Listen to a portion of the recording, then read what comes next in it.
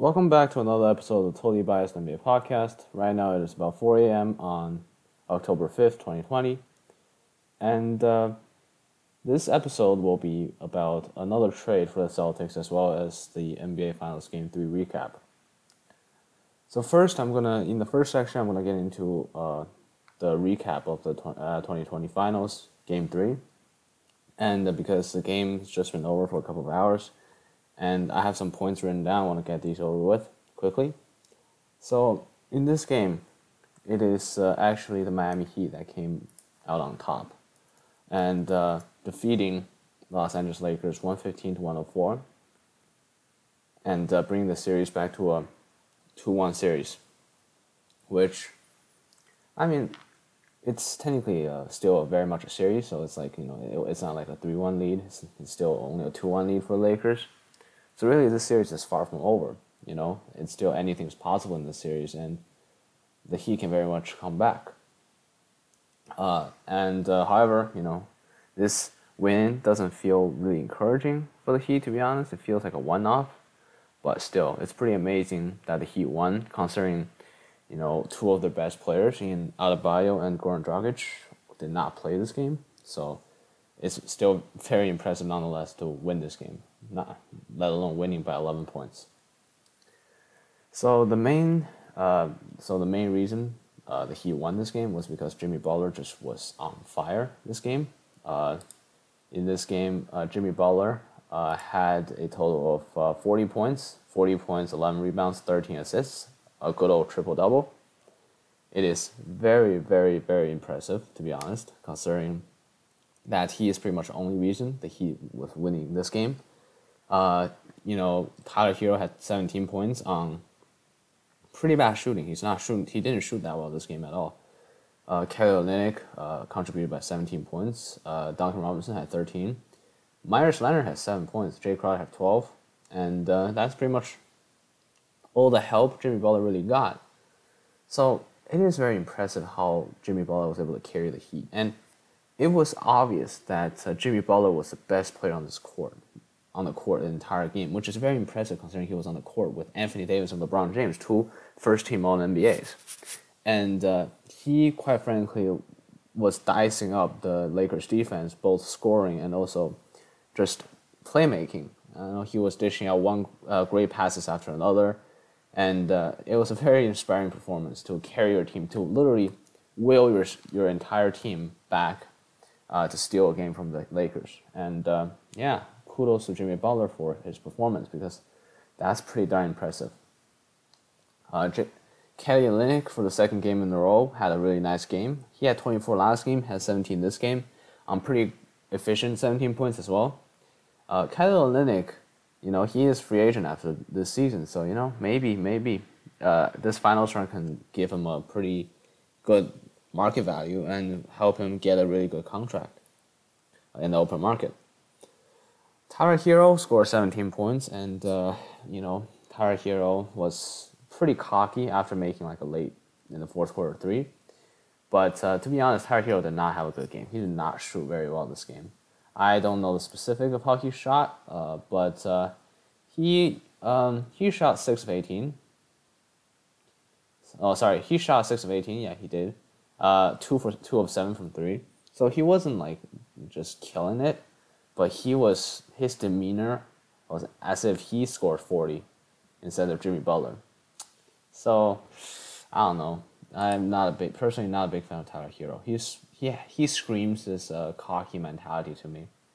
He has the balls and he has the skills to be this one of the cocky players, but he didn't really have a nice game. He was still acting like he was the best player on the court. I'm not a big fan of that, but it's just me. On the Lakers side of the ball, two main people are responsible for their loss, and that is Anthony Davis and Danny Green. At this point, I don't know what to say about Danny Green. Danny Green he's been shooting horribly this entire finals. He shot 3 of 8 game 1 from 3, 1 of 8 last game, and this game he shot 0 of 4 from 3. And when your third best player on your team shot horribly this entire finals, I guess, when your other players got to step up. Your best two players got to play lights out every single game. And unfortunately, Anthony Davis did not play lights out this game. He actually had a pretty underwhelming game. He had three first half fouls, and he was just playing really conservatively, and he just couldn't get things going, and so he wasn't able to be effective enough for the Lakers to overcome Jimmy Butler's heroic effort. LeBron James put in 25, 10, and 8, which, I mean, it's like a classic LeBron James game. He was just good as usual. He wasn't exceptionally great. He also wasn't bad. So it's just a classic LeBron game. And honestly, I was really shocked this game by Markieff Morris, who was just on fire from three. He put in 19 points, 6 rebounds, and 2 assists. Kyle Kuzma contributed 19 points.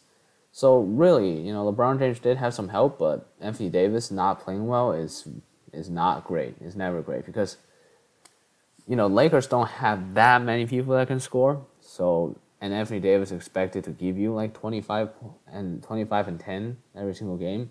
And when he doesn't, the Lakers team is a little shaky, especially considering how bad Danny Green has been in the playoffs this past 2-3 years already. So, yeah, it was just a bad game for the Lakers, and they were just sloppy on defense, everything. So, yeah. Does this game change the mentality of the series? Sure. I mean, the Heat proved that they can still win without two of their best players, which, I mean, should be scary for the Lakers, and Lakers now need to focus. If they really want to win this series comfortably, they have to now focus, and Anthony Davis needs to pick his stuff up. Danny Green, I don't expect Danny Green to be better because he's just been horrible last few playoffs. So I just hope he can, focus at least on the defensive end because he's been playing some mediocre defense as well this series. So at least focus on the defensive end. Don't chalk up too many shots. Try not to disrupt the flow of the offense too much, and just stay out of the way. Don't do anything bad. LeBron and AD needs to keep carrying this team. Kuzma keep scoring. Markieff Morris keep taking those threes. And yeah, nothing much to say. For the Heat, Jimmy Butler is not going to give you 40 points every single night. He's just not going to give you 40 points every single night. It's more likely that he's going to give you a 18, 20-point game than he is going to give you like 40 points. So, the Heat, in order for them to continue winning, they have to get more contribution from Kendrick Nunn. Yeah, pretty much Kendrick Nunn, because he was supposed to be the second best scorer on this team right now. He's supposed to start in place of Goran Dragic, yet my guy Kendrick Nunn has 4 points? Come on. You're supposed to be the person that's replacing Goran Dragic as the scorer, as the scoring point guard on this team. Yet, he isn't really doing that at all. So, come on, pick your stuff up. But also, Kelly Olynyk needs to keep on playing lights out right now. I mean, Kelly Olynyk is playing great, and he needs to keep playing great, and Miami needs to keep having these bench pieces contribute. And hopefully Jimmy Butler can pull another 40-point game out of himself so that the Heat can keep on riding this Jimmy Butler hot streak. Adebayo and Goran Dragic's injury seems pretty bad, so I don't even know if Adebayo can play next game. Dragic, I think, is pretty much out for the series. So, yeah, if the Heat wants to keep winning, he needs to get solid contribution from the bench, and Jimmy Butler needs to keep on playing just out of his mind, which, I mean, Jimmy Butler's a great player and all, but I doubt he can do that for, extended period of time. So, this series is a 2-1 series now, so, it can be close. It has potential to be a closer series than we imagine. So, we'll see. Anything's possible, The Heat can win in 6 for all we know. So, that being said, I'm very much looking forward to Game 4 and see how the Lakers respond or how the Heat can keep winning. Now, in the second section of this podcast, I'm going to dive into another trade idea that I have. It's going to be the third trade idea that I'm going to propose for the Celtics this offseason. And this one is centered around another center, another big man in Clint Capella. I mean, the thing with Clint Capella is that even when he was on the Rockets like earlier this season, before the season began, a lot of people were talking about how the Celtics should try to get Clint Capella because he is a great fit for the Celtics. He's a great defender. He can score on low post. He can actually score very well around the rim, and he's very athletic. Can't shoot whatsoever, but again, Celtics don't really necessarily need someone who can shoot at the center position, and all the offensive stuff can be really very much made up for the Celtics because of how good the Celtics wings are at scoring. So, basically, I think Celtics would love Clint Capella, and I think Clint Capella would thrive in the Celtics system. Clint Capella right now is with the Hawks, and in order for the Celtics to trade for Clint Capella, they, of course, need to move Gordon Hayward. I mean, this deal can be done without Gordon Hayward, but that would mean throwing in Daniel Tice, Enes Kanter, some of their young players for salary match purposes, and that might be giving up too much for Clint Capella. And also, that would be very problematic because we'll have no center depth whatsoever anymore. And I think one trade the Celtics should consider is with Gordon Hayward, and that includes Clint Capella and Dwayne Dedmon, because Clint Capella is only making $16 million a year, and Gordon Hayward's making 34, so they need to match salaries. And Dwayne Dedmon, even though he's a great player, he's not worth $13 million, so he's pretty much a bad contract, and I think that can entice the Hawks from giving Dedmon to the Celtics. And I think Gordon Hayward for Clint Capella and Dwayne Dedmon could be a trade the Hawks accept because Gordon Hayward's contract's running out, and they could have an expiring contract and to prepare for a big free agency in 2021, maybe even potentially luring Giannis Antetokounmpo to Atlanta. It's still possible. And if Gordon Hayward's not enough, we have 3 first-round picks this year, and I think giving them 30 and 26, so 2 first-round picks, will definitely get the deal done. And I think that should be able to do it. And if the Celtics fans or if the Hawks fans think that Dwayne Dedmon is not really that realistic in this deal, and this deal wouldn't be realistic with Dwayne Dedmon, then it will be really problematic because we can no longer really trade Gordon Hayward for Clint Capella because the Hawks don't have that many players to salary match. The players that we can salary match is DeAndre Hunter, who's a rookie, who's a sophomore going into next year. And there's no way, we're going to assume the Hawks not going to trade away people on the rookie deals, especially like second-year players. So we're not going to get a $7.4 million of DeAndre Hunter to a salary match. Neither are we going to get Cam Reddish $4.4 million. So really, and the rest of their players are pretty much all free agents. And the remaining contracts that's worth over $4 million is John Collins at $4.1 million. And John Collins is way too valuable for the Hawks for them to just deal away for salary purposes. Kevin Huerter as well. And pretty much the rest of the entire Hawks contract, Hawks payroll are all free agents this season. And the only other 2 contracts that can be traded is Brandon Goodwin and Bruno Fernando, 1.7 mil and 1.5 mil, which is nowhere close enough. So if the Celtics want to do a Gordon Hayward for a Clint Capella trade, they have to take on Dwayne Dedmon, and Dwayne Dedmon has to be in there for the salaries to work.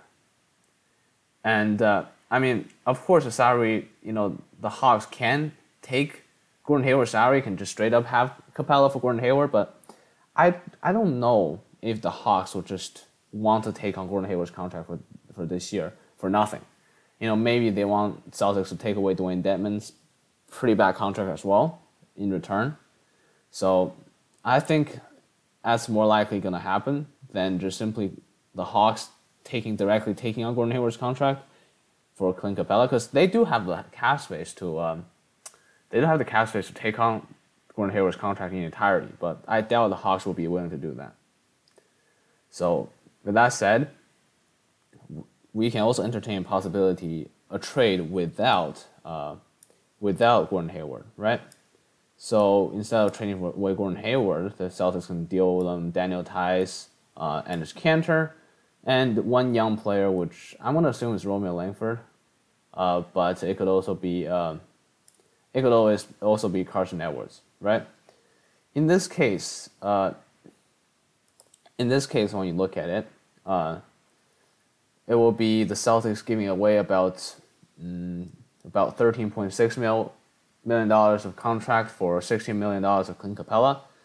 And I think this trade will be a very good trade for the Hawks because not only are you getting Kanter and Tice in exchange for Clint Capella, so the big man depth is still there. And also Enes Kanter and Daniel Tice are all going to be on one-year deals if we assume Enes Kanter accepts his player option. And not only that, you're also going to get Romeo Langford, who's a great young piece.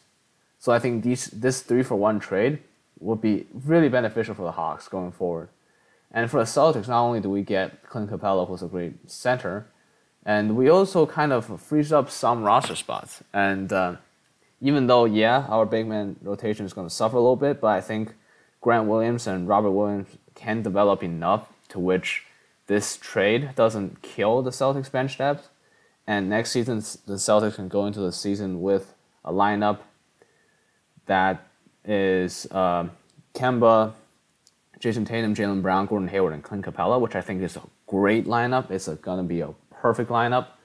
And not perfect, but like pretty darn good lineup. And off the bench, the Celtics will have Grant Williams and Robert Williams as backup bigs, which I think is enough.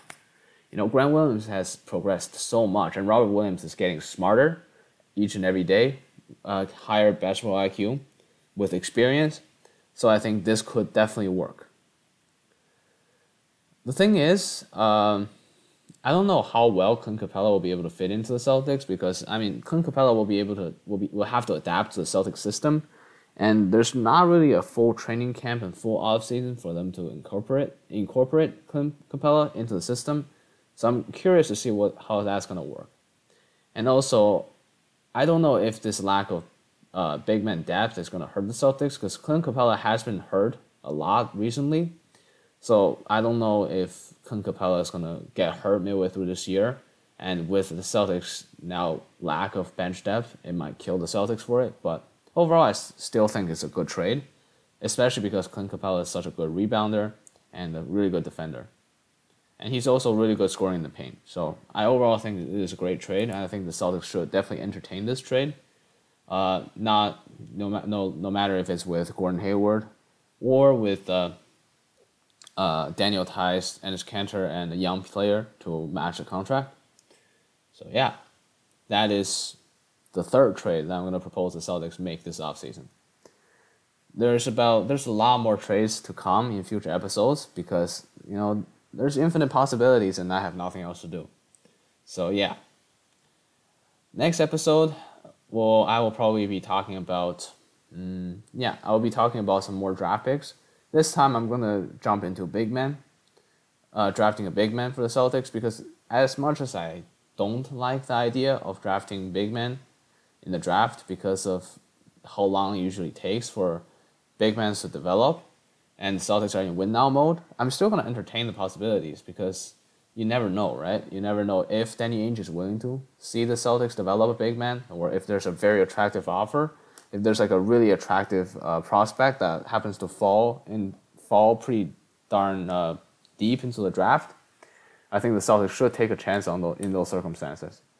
So next episode, I'm gonna have in the third episode of the draft analysis, third episode of the draft preview, I'm going to entertain the possibilities of drafting a big man for the Celtics. And that's pretty much what's going to happen. So next episode is going to be the third installment of previewing the 2020 NBA draft for the Celtics. And with that being said, thank you so much for listening to this episode of the Totally Biased NBA podcast. If you like this episode, please consider giving us a 5-star rating and subscribe on whatever platform you're listening on. And with that being said, I'll see you guys next time.